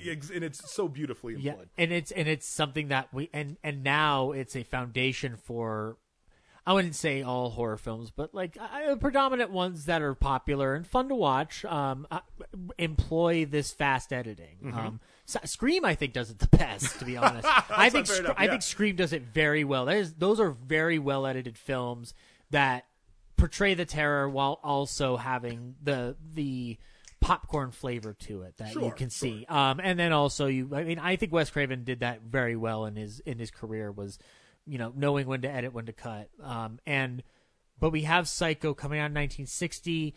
It's not received as well as some other stuff that he had been doing in the Golden Period from a critical standpoint, from a financial standpoint, from a popular standpoint. Buddy made bank. And you get, you have this between period before, and you have this period between Psycho and the final film where he still has his touch, but then at a certain point he loses it, or at the very least he loses it with the audience. The Birds is another big success. Marnie comes out. Marnie is not received well, and there are various angles and reasons for that, which deserve its own episode, and we will be doing it. Torn Curtain and Topaz are very pedestrian. I like Topaz, and there's a great Hitchcock sequence in it, but it is admittedly light on his touch. Torn Curtain is a mess. It's watchable, but it's a mess. And by the time you get to our final film, Frenzy, Hitchcock is very much trying to say, I don't even know if he knows he's done, but I think he is trying to, at the very least, get back there, if not make one final statement. And in between that time, he has been meeting with Truffaut. He has been learning from these new wave auteurs in Europe who have really influenced him to push boundaries. There was a film he was going to do before Frenzy comes about. Are we going to talk about Kaleidoscope? We'll touch a little bit on Kaleidoscope. Now, I have only heard bits and portions of this. You may know a lot more. Kaleidoscope was something he pitched to Truffaut. And from what I've heard of it, it's incredibly violent and incredibly crazy. What do you know about Kaleidoscope? Well, and I mean, it would have been that possibly like this American New Wave masterpiece that just never was. Yeah, right? And in some levels, I think it also is a perfect bookend to kind of like the recent release of Orson Welles. What do you got, right? Because it's the Other Side of the Wind. Other Side of the Wind, right? Yeah. So it's these two great auteurs who find themselves consistently battling the rigidity of the studio system, who are watching cinema evolve in front of their eyes, and they're not getting to. and they both are fearing, right, that they're going to be left behind. Well, with Hitchcock, he never lost his ability to work with the studios. Orson Welles was fucked. He was Orson Welles was straight up top down, fucked by people all over the place, and it sucks. And consequently, The Other Side of the Wind, I think, is great, but it does like you wish that people had just given him money to finish it. Absolutely. Because the restoration will ultimately never do the full job. Hitchcock, though, Kaleidoscope as a concept is pitched. It almost gets made at one point, and then it doesn't. Actively goes away. But then Hitchcock gets a project called Frenzy. Yes. Frenzy is based off the novel Goodbye Piccadilly, Farewell Leicester Square. And it's the last time he works in London. So our bookend here puts him squarely back where he begins. By the time he comes back to London, the perception of him in London is very different, because I think there's a permeating sense of betrayal, because even though he had come back to London to do other films in this in-between, he had gone off to America to make movies there and didn't really contribute to the further evolution of British cinema in a way that Powell and Pressburger do and other filmmakers over there do. And so it's sort of bittersweet. Well, and remember, too, this is where the American New Wave movement, and for your listeners here, too, I mean, you know this about me. I am an unapologetic, oh, my goodness, how should we put this, evangelist, the zeal of the converted about the American New Wave time period. My hard assertion, and I'll fight most people on this one, is that the greatest moment in American cinema began with the bloodbath of Bonnie and Clyde in 1968. And I wouldn't disagree with that at all. And ended abruptly with that alien eating Reese's Pieces in 1982. And it's like, so, that middle ground there is the greatest cinema. And, was the last gasp of breath an alien coming out of a guy's stomach in an Arctic outpost? Because that's where the hope lies. No, that's where it was. That was, and again, yes, you have some of that convergence as the two eras, coincided where it can exist. Fucking beer drinking alien. But no, I mean, like, how fundamental the American New Wave movement was to all of our great, filmmakers at the time, and especially Britain watching what's happening over there. This is a moment where America, rather than Europe, is kind of shining. Yeah. And everything is so drastically changing. I mean, if you actually think about it in the American landscape, for those listening, what we're talking about is that wonderful movement where basically the studio system had no idea what to do. crumbles, and it loses its hold over so many things. They watched its core audience, whereas like the average viewing age for cinema back in the late 1950s was still like 55 years old was the average age. By the time that the advent of television came and poached that audience away, the average age of a viewer of cinema in the late 60s dropped to like 32 years old. Yeah. So you saw that demographic of the country shift and go into television. They followed television there. You had a studio that didn't have the money, didn't have the clout anymore. found their demographic was gone. Mm-hmm. You had the first generation of what we call the film school generation of American directors who are cutting their teeth on all, as you mentioned earlier, all the new wave movements, the French new wave, the Polish new wave, all these beautiful new waves, the Japanese new wave movements. They're getting art house cinema into America for the first time. Yeah. They're these young kids who are innovative. They have no money, so they're allowed to be creative, right? We don't have a budget, you leave the studio and let me try to do that again with that. No, you're fine. Okay. No, you're fine. So, when you don't have a budget, you're forced to leave the studio and go out into the world. You shoot on location. The lighting is different because you're using naturalistic lighting, right? Yeah. Technology has changed. You have Panaflex cameras that you can now go out and do handheld shots. I mean, everything Yes, has that's changed in a moment. That's the technology we had. We didn't have the other technology at the time. Exactly. So it's Yeah, like, he was one of them, guys. yeah, that's exactly right. We So- could give him shit, but he was an innovator. He was. So it was radical. This was a radical moment. Yeah. And what I love about both the idea of Kaleidoscope and what he actually does in Frenzy, which I'm so thankful and happy that you kind of agreed to us to talk about today, because it's one of my just beloved little Hitchcock films that doesn't get the love it should. It's interesting because I've been wanting to talk about this film for a while on the show, and Frenzy is, I think, when it's pitched to you at a young age, from a trailer or anything like that, you think of Psycho immediately, which is not unfounded. You see a person killing somebody else, you think, oh, it's like a Psycho movie from Hitchcock again. It's decidedly much more of a different approach to it. I think, let's go right off the bat, he pushes the visual boundaries to the nth degree. Oh, does he? This is the only time in his filmography that he has pure nudity Full in nudity it, which on is there, yep. and it's done in a very violent and very sad way. Very sad. The closest pushing to the boundary of simulation of sex. Yeah, exactly. screen. And Violent sex at that. There's full on terrifying rape and murder scenes in this movie, and the balance that he has of approaching it and also weaving in his man on the run, falsely convicted motif is, I think, proportionally redirected in a way that audiences weren't expecting.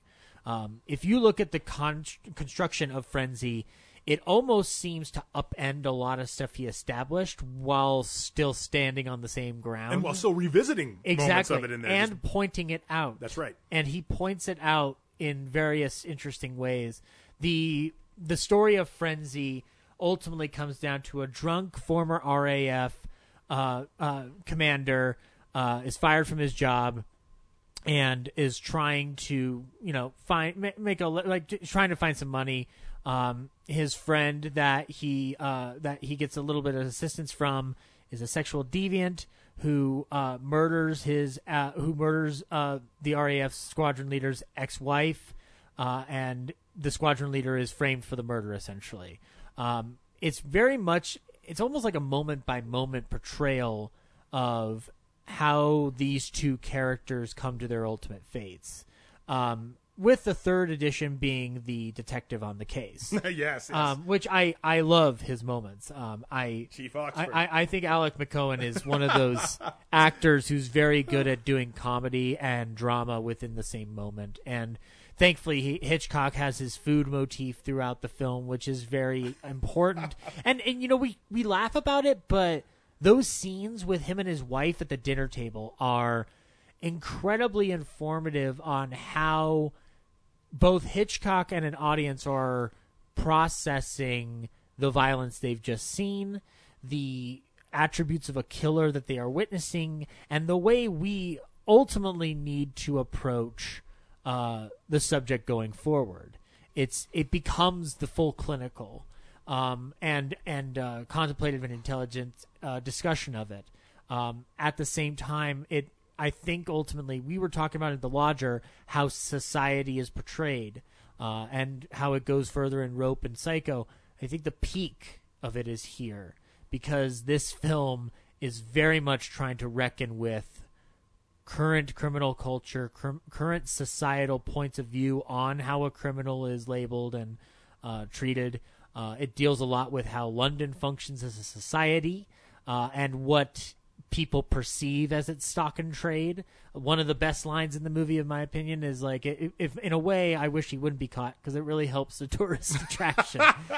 It's so true. And it's so morbid, but it is so on the money in terms of like a perception. Even if it's not factual, it's a perception that we have. Like, well, yeah, but on some level, there is the factual in. I mean, you're dead on with of Hitchcock's the full employment here of Hitchcock's favorite triptych of ideas, which is sex, death, and food. They're on full display here, and I'll give you exactly what you just said too. Possibly the best use of a cooked piece of meat on a plate to have imbued meaning since Polanski's Repulsion. Yeah. I mean, just absolute brilliance here. And yes, even though this is based off of the 1966 novel by LeBurn, which is fictionalized, it does have its case in the Reg Christie case, which is a famous series of murders that took place in England, in that same region, which is the Covent Garden region, which you see referenced in the film, where there was a tradesman, a grocer, just like Dad, in a certain region, in the same place where his father used to hold a shop. Yeah. But it was based off of a real-life case of a man who strangled, raped, and murdered 8 different victims in that time, and had a neighbor who actually was hung for his crimes through false imprisonment, and actually led to the reform of the death penalty system in London, or in England, rather. So, and what's interesting is that while this film is also expanding and evolving its ideas about how we perceive these crimes, it's also a very interesting commentary about how we detect the crimes.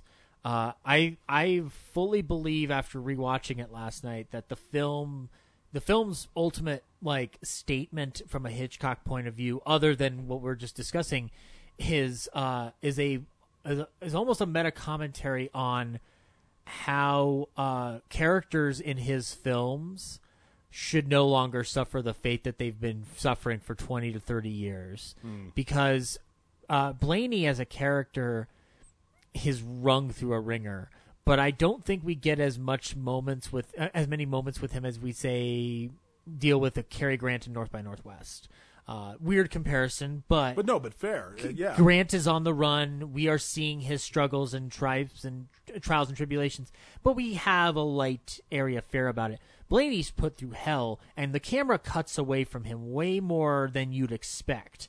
And within that, the point of view of the detective is the most interesting, because he is so sure for the majority of this film that Blaney is guilty that when he flips, it's almost a way of finally making the frustrating characters in a Hitchcock movie self-aware. Oh God, they are suddenly aware. Oh my gosh, we're detecting wrong.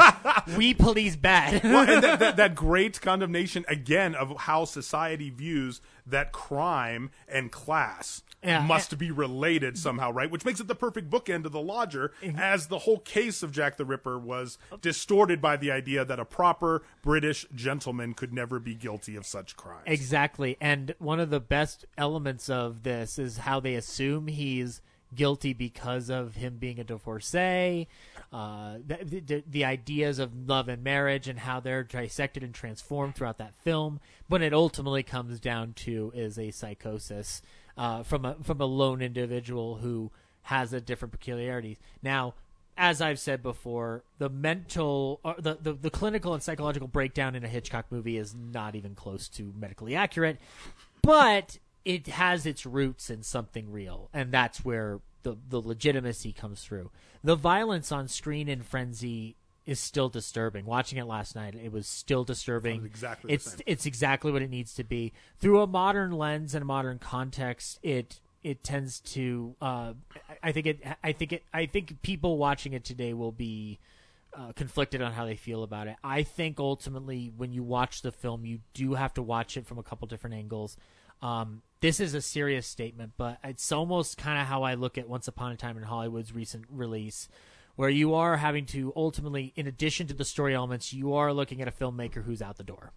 And that, in the case of Frenzy, I think ultimately what you're watching is Hitchcock, whether he's aware of it or not, making a final statement. Because Family Plot is much more of a fun affair.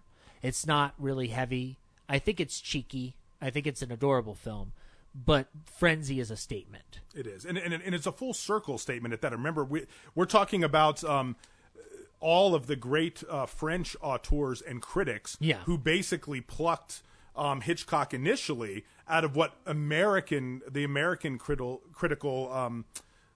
depositing into the bin of being a trash genre director. It was the French New Wave critics and filmmakers who was like, you have a genius on your hands, and look what he's doing, and brought him into acclaim. And now you have him. He returns to Cannes in 1972 with this film. Truffaut is back by his side, pointing out that this is a last great masterpiece. And it's really kind of sad in a way, too, and this is where the element with Kaleidoscope comes to mind.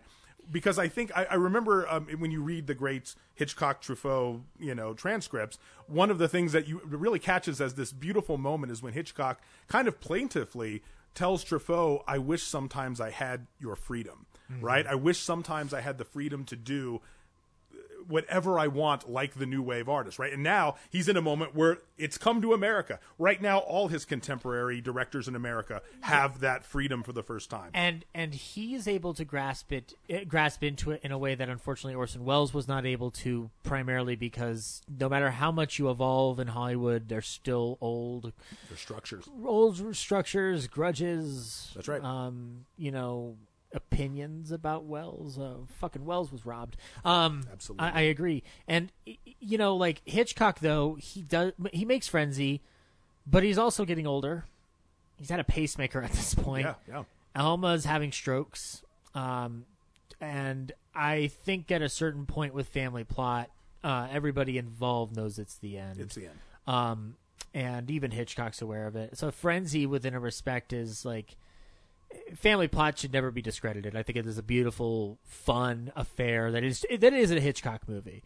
But Frenzy is the final time we see the thing we talk about the most. That's right. That's ultimately what it is. And a masterpiece, but again, being experimental, having the courage to start saying, you know what, I'm gonna take some crazy backward handheld long take out of a room, right? And I'm gonna. That's my favorite shot. Right? Isn't that an amazing shot in this film? My favorite shot in the movie has nothing to do with anything he's wanting me to be amazed with. I'm with you. It's something that he's always done. But he's so good at approaching it from a modern lens. Exactly, right? Yeah, he employs it like he's an American new wave filmmaker, and he's just audacious about it, and he pulls that out. And then he also is completely unafraid within a couple sequences later to throw back an old-fashioned montage, jarring sequence that just comes in and still has the ability to shock you. What I love about this film is that, even again, watching it right now, revisiting it again last night, I found myself still shocked by some moments of violence but of also the filmmaking. I'll tell you, in the best ways. I'll tell you, like, the scene with Blaney's ex-wife is still disturbing. However, Rusk digging through the potatoes to find Babs's body, sequence. and him having to break the rigor mortis fingers. It's not shocking or scary, but it is the last time I think we really see the purest and most correct form of Hitchcock's humor that you'd see on the television show and in his movies. But I'm speaking mainly from the television show, because this is something that you wish you had seen on the television show. Right. It's so weird because, like, the television show, unfortunately, you can't do all the things you want to do. It's FCC standards. I totally get that, but this is a moment where if Hitchcock were still doing the television show, you might be able to get away with doing it. And in the cracks of the bones, Hitchcock is very good at using sound absolutely only when he needs to. And in this particular moment, I think it's one of the strongest moments of it. Consequently, he also knows when to turn the sound completely off. That's right. It seems audacious. Right. And it's funny, is that it seems audacious from a new wave perspective, and it totally is. And Bogdanovich even said in the featurette on the Blu-ray that it's a brave, risky, bold move. With all due respect to Bogdanovich and his wonderful ascots, I feel that this is yeah, I know, yeah. Oh, dude, he could put Fred from Scooby-Doo to shame. But he does this multiple times throughout his career. But I think that it's never been as abrupt. So I think what the difference is that's the difference. It's no different from Band of Outsiders, where they turn off the sound. It's very much, I'm going to make you aware of it. It's going to throw you off a bit. It's a bit of fourth wall breaking, but it's also contained within the elements of the story.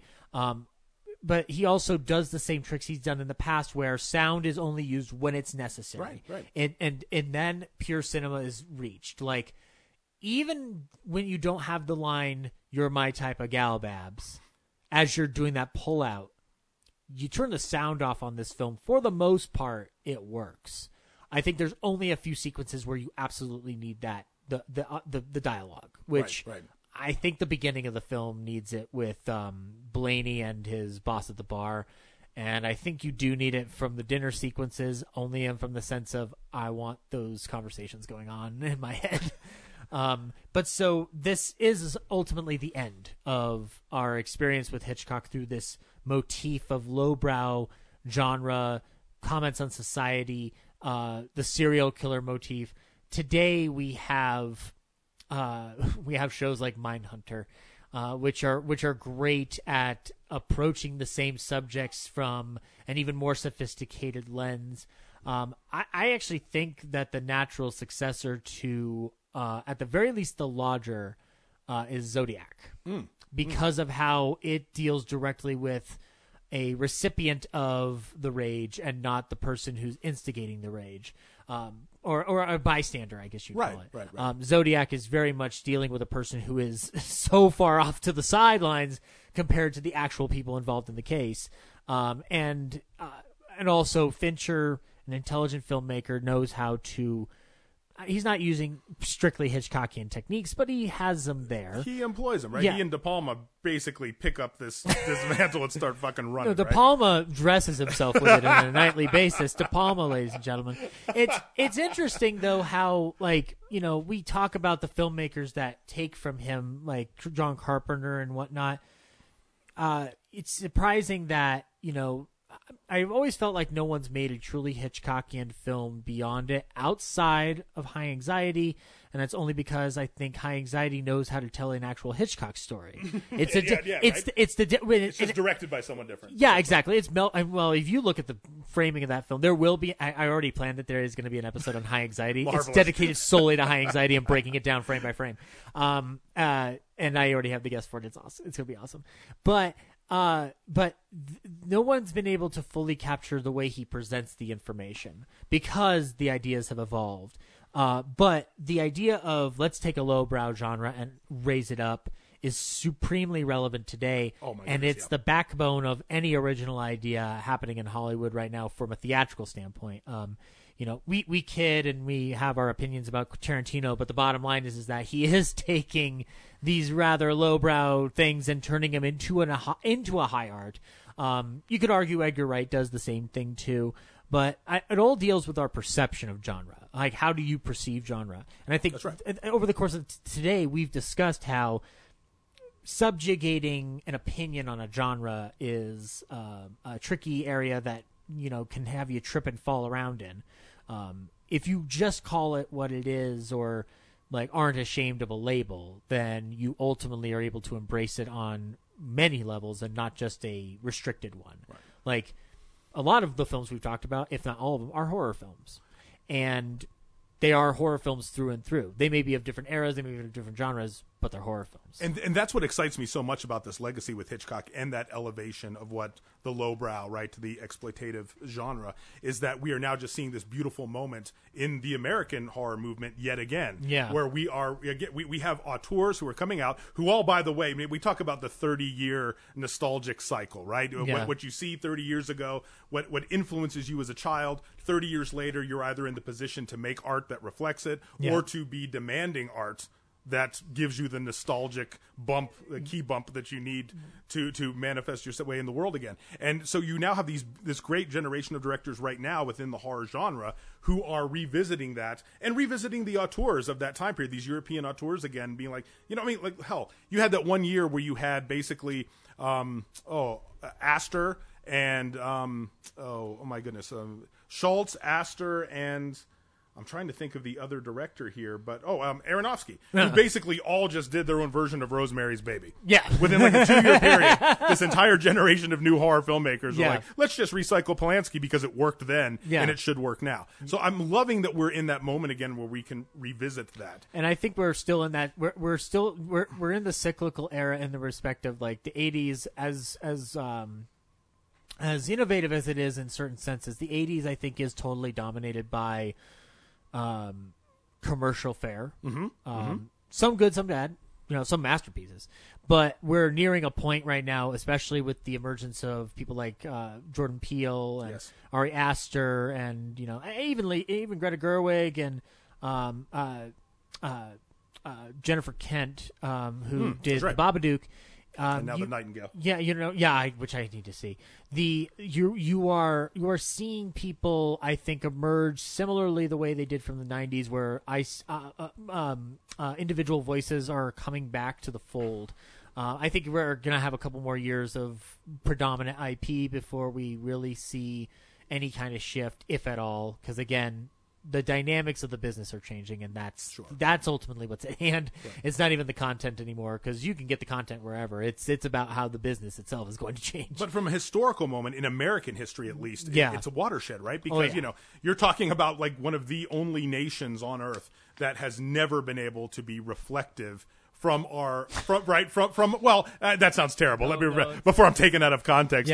What I mean is more of just, it can never be introspective to its own demons. Like part of our national construct is not to be, right? And I think that's what's always made us kind of veer down a different road from the European horror filmmakers that are looking at the internalization. Look at the horrors of and anxieties about ourselves, society, our legacy, our collective guilt. And America is basically who we are. Our branding is to never go that route and look at it. We get distracted when it's convenient. Exactly. Yeah. And that's that. We can't sit down for too long. And I think that at the end of the day, if we're to take anything from Hitchcock in terms of today, I think the best example that you can see of it is Jordan Peele. I think Peele, some would argue Ari Aster, and I don't disagree with that, but I think that Aster is also drawing from very different corners of cinema. I agree. I think he's more of a Polanski. I agree. I agree. He very much has the ideas of Repulsion and Rosemary's Baby stuck in his head. I think Peele, while he gravitates towards some of those similar themes, Peele understands, because of his background in comedy, how to appeal to the audience, and he knows how to write for the audience. Us is one of the best films I've seen this year, solely because it is able to address an issue from a broad perspective. It's interesting how much Us is a Hitchcock movie in supreme disguise, because you wouldn't think of it right away, but there are vague descriptions of things in Hitchcock films throughout, like, government secrets. I don't know. That's what's after you, Cary Grant. That same vagary works supremely well in Us, but we are so sophisticated that I think critics and sometimes fans get muddled in why there's not enough detail or like thorough explanation of things. And I've come to the conclusion of the past couple of months that I think we're supremely devoid of being able to accept things, not blindly, but just like you've got to run with something, like and be more concerned with the overall feeling than the supremely tiny details. Like Hitchcock wants those details in his film so that the film breathes on a broad spectrum. He doesn't try to do it so that you notice them each time. Yeah.